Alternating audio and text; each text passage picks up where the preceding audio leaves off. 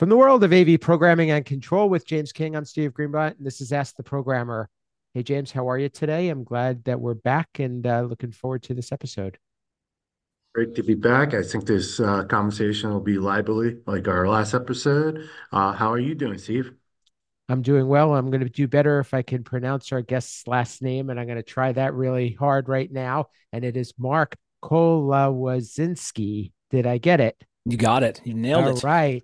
I made up for my first episode. If you didn't tune in, Marc was on our previous episode where you got to learn about his background, his start in AV, and a really great journey that he's had. But welcome back, Marc. Marc's one of the hosts of AV Super Friends, and we're glad to have him for another episode. Thanks for having me back, guys. I really enjoyed that first one. And so hopefully we can elaborate further and dive deeper down that rabbit hole. Sure will. Sure will. So one of the things you touched on the last episode, which I really like, is standards, standardization, how you can use programming and your approach to programming to really simplify things. I think that what we've learned about AV, and we've also learned about trying to manage multiple rooms and multiple systems, is the more you have one-offs, the harder it is to do. So that's my take on it. I've done a lot in this area, and it's something that, as a somebody who is involved in a programming company, we really believe in, and we try to promote to clients. But Marc, why don't you tell us a little bit about what you've done and how it's benefited you? Yeah. So standards, I think, are critical when we start talking about at scale. I think you nailed it, Steve. Like, if you're trying to manage an army of one-offs, you're going to be pulling your hair out, like no matter what you're doing. And I work a lot on standards for like the hardware side, but also standards around the UI side, and kind of what my vision of that really would be. I'm trying to simplify, and make as elegant as I possibly can from that kit of parts, right? And so if I can get to a world where I have limited things on my shelf that I have to worry about, if I can go to a much simplified hardware set and then allow that to align and be reconfigured however I want to design that through that to meet the needs of space, that's my goal, right? To not have random bespoke custom black secret boxes out there doing weird things. But what does that mean from like the UI side, right? And the programming side. And I think there's a little bit of a journey here that a lot of folks may kind of agree with, or maybe they won't. But as we kind of moved in from, switchers and things like that, of all these, random secret black boxes out there doing things, we all had this kind of culture. We knew there was kind of this unspoken rule, like we knew where computers plugged in. We knew where the document camera plugged in. We knew where the laptop stuff kind of plugged in. And as our group, we kind of carried those things. We had it kind of documented, but that also fell into our programming, right? So we kind of had things that kind of laid out in this very specific way. And it happened kind of how we deployed them through our classrooms over the years. So it was interesting to look back at our standard that we have from programming, and if we're doing kind of interlocking and things like that, where you can see how we adopted technologies in rooms, because they kind of came in that order, and it still sits there today, because that's, we still use those templates to move forward. But it became more critical to the storytelling piece. And we started talking about this a little bit before, in that our administration changed, and they had this new fixation. They really wanted to be hyper aware of like what everything's being done, teaching, learning, and lab spaces. And they wanted to know how much, computers are being used, documents are being used, laptops being used, how long systems are being used for, what are the hours, and so now we started asking all these questions. So what did that mean, and how could we deliver that information with what we had? We knew we had the data, but we had to make sure all of our naming was really clean. All of our numbers were really clean in a really chronological order, and that we didn't have drift, because rolling that up, we're using Fusion primarily on campus, we have for years, but it becomes really, really important. And so you don't have dirty data, right? So we want to make sure we have clean, aligned data that can tell that story really well. And it really starts right all the way back to the very first point of contact on whatever your UI is. Is it the right number? Is it the right name? Right? Because you're going to be held accountable for that all the way through, all the way up to your admin. And if you have these weird things that show up in that report, that you're going to get asked. And a lot of the standardized pieces I'll do is about, how do I reduce the inquiry back to us about like, well, can you clarify what this is, or can you clarify what that is, so that we're not having to have this these constant conversations from admin about what, can you tell me more about this data or that data. So we became hypercritical on making sure all of our stuff was named and numbered very cleanly based on spreadsheets that we developed years ago, and we still carry that. And it's kind of one of those things that I don't know if most people that kind of tiptoe into programming ever even have their mind on that piece. Like, what does this mean to like the larger level of campus or organization? Most people are kind of looking at like what's just directly in front of them, this classroom, this conference room, whatever it is.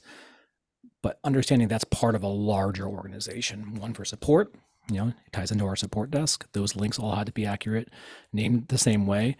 They're looking at us, our admin, our money comes from there. Our story has to be told. So they want to know, and whatever we can do to tell that as clean as we possibly can becomes all based on that standard, right? If I had a bunch of one-offs, I could never tell that story in any linear way. It would just be, I have an army of random things out there and they're all doing who knows what. And so we became really aware to make sure that wherever we can, make sure that a standard approach has been adopted and deployed. Have you ever been able to measure and quantify the benefit that you've gotten from that? Because I think that that would be really powerful. Um, we know a lot about usage. We know a lot about when things are popular being used, and we can also forecast trends that we see in BYOD, things like that. And I think that's been really important because it is directly tied to how we're funded, right? And that we the classic example everybody's goes, oh, we're using DVD players, right? Well, we were able to show like, no, we're not. We're not using DVD players, and that was a really easy set of numbers to give. So we collapsed, it's gone. It's no longer in a classroom. We don't need it. So those types of things are really critical. But now we're starting to think a little bit differently, and it's not necessarily just sources. We with new tool sets, we're starting to get smarter locations. So now we can start to see like what's going on in the room at large. We have a project here called Geometry of Learning, and we're actually starting to see how technology is deployed in space with the room to see where that correlates to grades, right? So now we're talking about technology accessibility to students in the classroom, to faculty, as it correlates directly to the outcomes of teaching and learning. And so all of our systems are kind of building in that direction. So they all have to communicate and aggregate the data from programming to endpoints being managed the same way, that we're all moving that data so that we can know that what we're doing is one, benefiting students and not being a detriment to teaching and learning, right? And so it's kind of realignment and kind of honing everybody to move in the same direction together to tell that story. And it can be simple things too. It can be just like seating, right? Or lighting controls, but everything is data now. The students in the room are data, not necessarily what's on their devices, but themselves.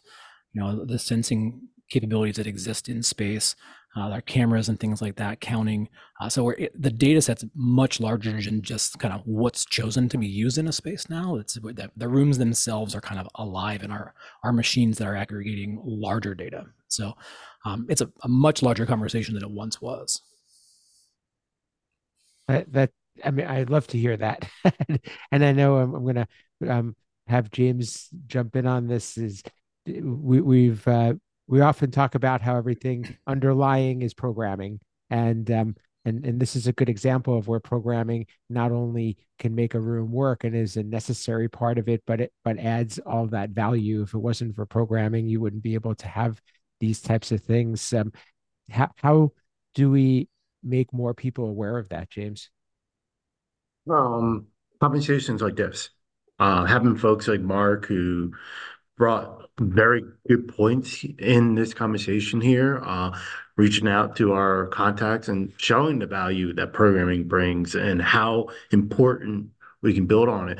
Like if Mark wasn't able to provide data, valuable data to institution, they couldn't do what they're doing. They can't move things forward. And you can't just provide data to provide data. It has to be valuable data, data you can understand. So I think what Mark is doing is excellent and refreshing to hear from that, especially in the AV world, because we know standards in AV is pick the one you want to go with. Everyone has their own, and it has been a pet peeve of mine from day one with AB. So it's refreshing to hear others starting to get on his standard bandwagon. I have not done what Mark done yet, but I back when I was programming in AMX, I in my mind, I had a standard of, okay, this is what my touch panel was. This was what, like, all I had those standards. Nothing was formally written. But again, I was the only real programmer on staff. Here, I haven't developed that standard yet, but I'm thinking I might steal this from Mark. And it's really critical to kind of adopt like the best you can at large, right? And so when we think about what we do in teaching and learning space, it's empathy primarily, right? And so if you have a room full of 400 students there, and that instructor shows up, it needs to be like super intuitive how to operate that system, right? They may or may not have showed up in advance to do it, but what they're doing is the brand of that university. If they're up there fumbling around, having to do tricks and all these widgets and all that crap, the students know, right? They know where their money is going. They're transient. They can vote with their dollars and their feet. They're going to go. So what you're doing programmatically to deliver an elegant experience for that instructor to do what they do best without having to like have a secret code and all these weird things and bespoke training things to learn how your nomenclature, it needs to be very intuitive and very easy. And that's you're tied directly to that mission of that campus, right? And so, from a programming standpoint, if you have something that works, works well, why reinvent it? Document it, get it standardized, bake it in, deploy it so one you can train around it and build documentation around it so that you can better support everybody, right? And so, and it all starts with just being intentional, right? And understanding that we're all there trying to meet the needs of that organization.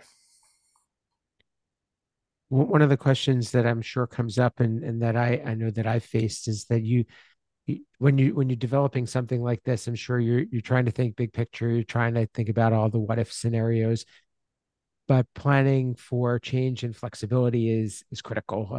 How have you done that, and what's been maybe some of the experiences that you've had?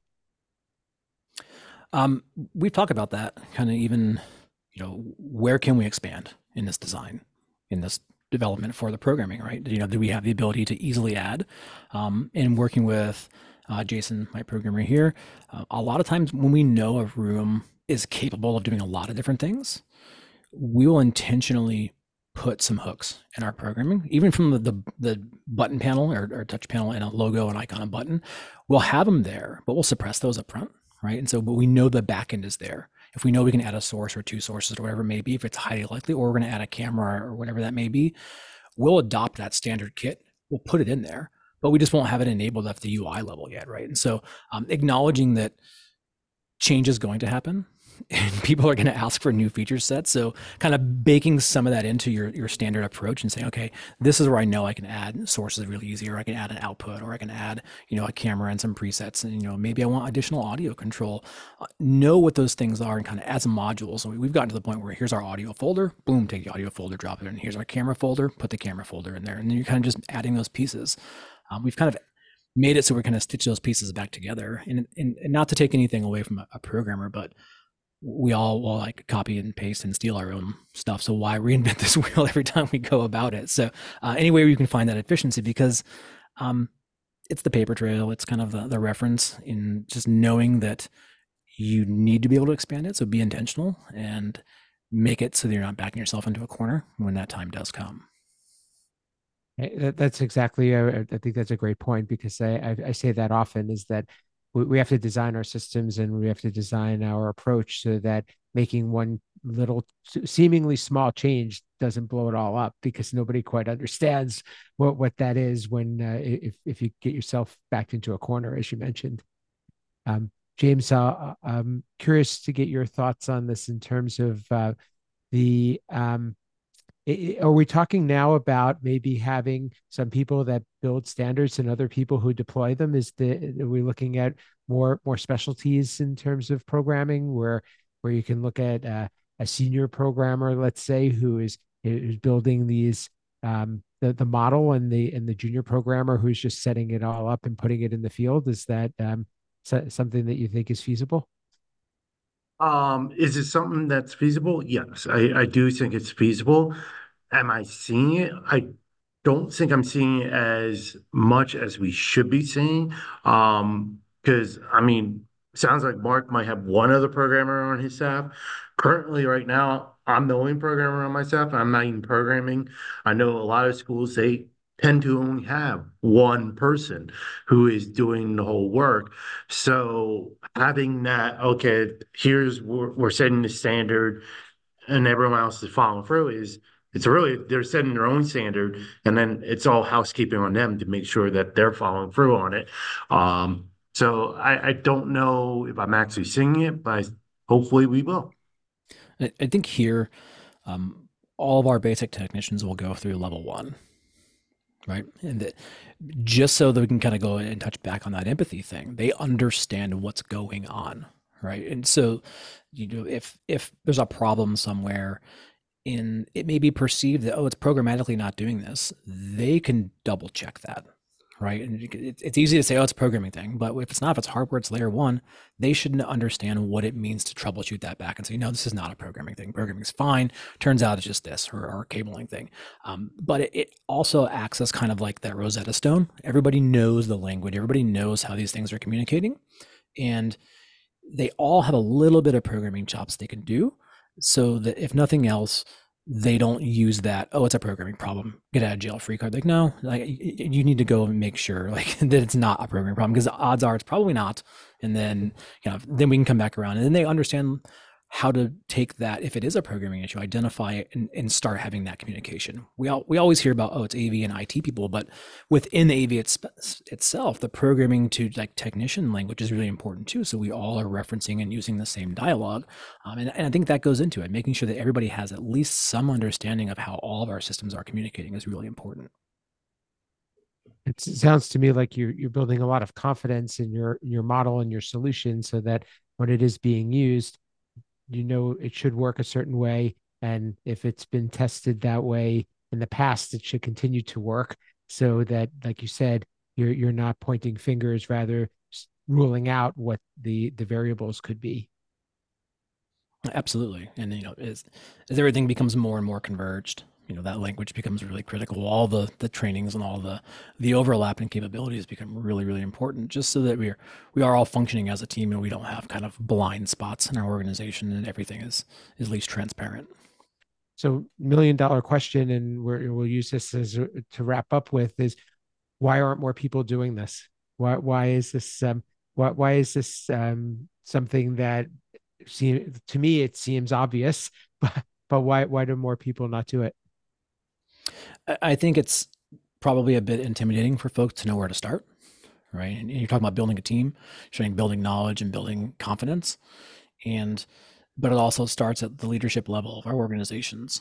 Are they asking the right questions?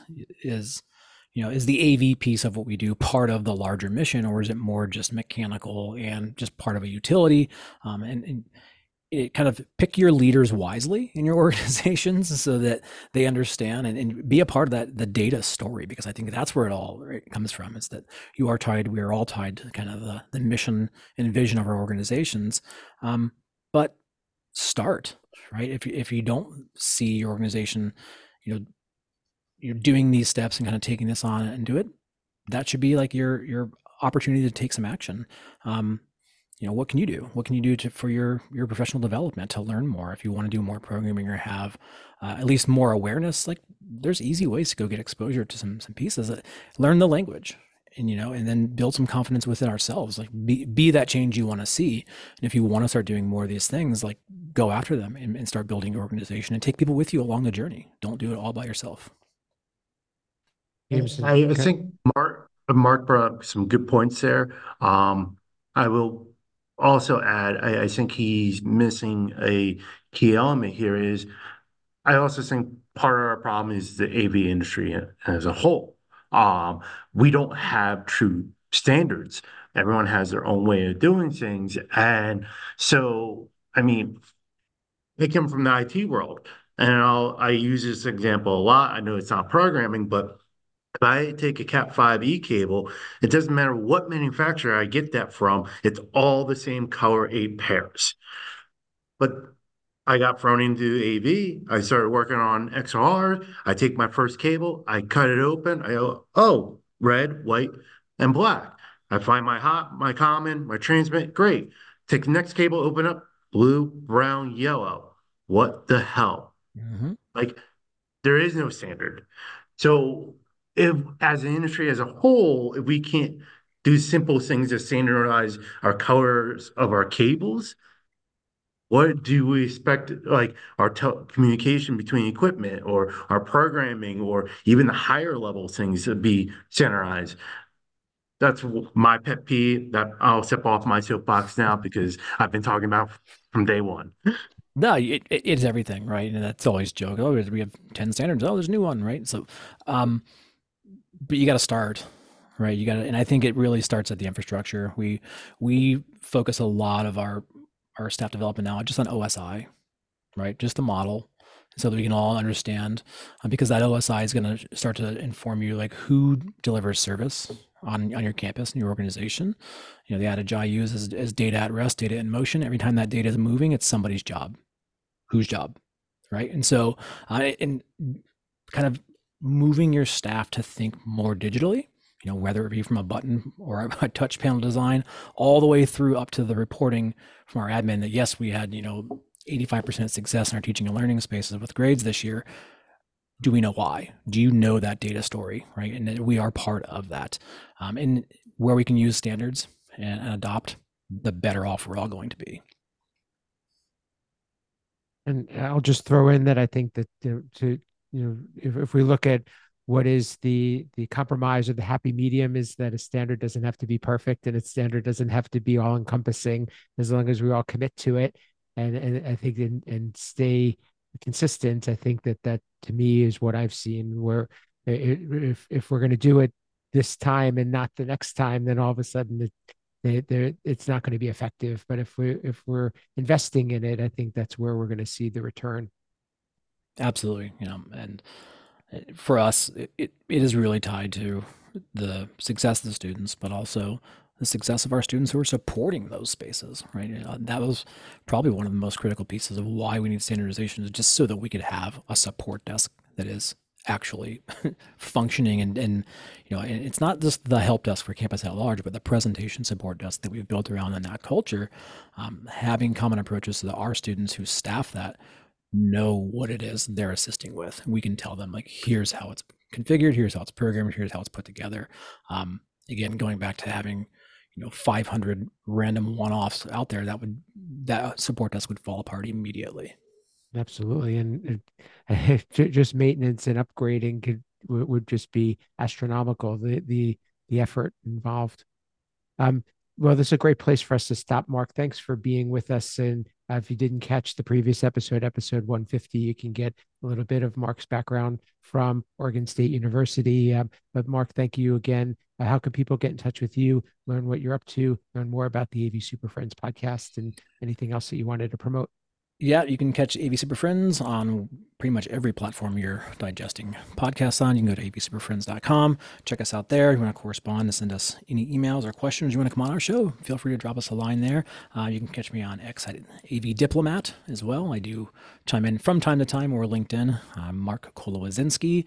It's just like it's pronounced, so just jam a bunch of letters in there. It'll come up at some point. And you can search me out on the Googles. I will pop up somewhere if you get close. It'll be there. But yeah, listen to the show, and I'm glad I was on your guys' show. It's a good time. Yeah, appreciate you being here, and we look forward to having you on again. James, how can people get in touch with you, learn what you're up to, and get any final thoughts that you have? For final thoughts, this was another great episode with Mark, and I'm glad he was able to join us. And again, you can Google me, you'll find me. I'm out there. Ensing Hetma, AV underscore James King on X, LinkedIn. Again, I'm out there. You'll find me. And for me, you can reach me at Steve Greenblatt on social media, my company, Control Concepts, at controlconcepts.net. And as James said, please check out our show and let us know what you think and send us a comment and a review. And love to get your feedback and learn more about what you want to hear. So please reach out to us at AV Programmer Pod on Twitter, or formerly known as Twitter. And you can catch the show on your favorite podcast player as well as on YouTube.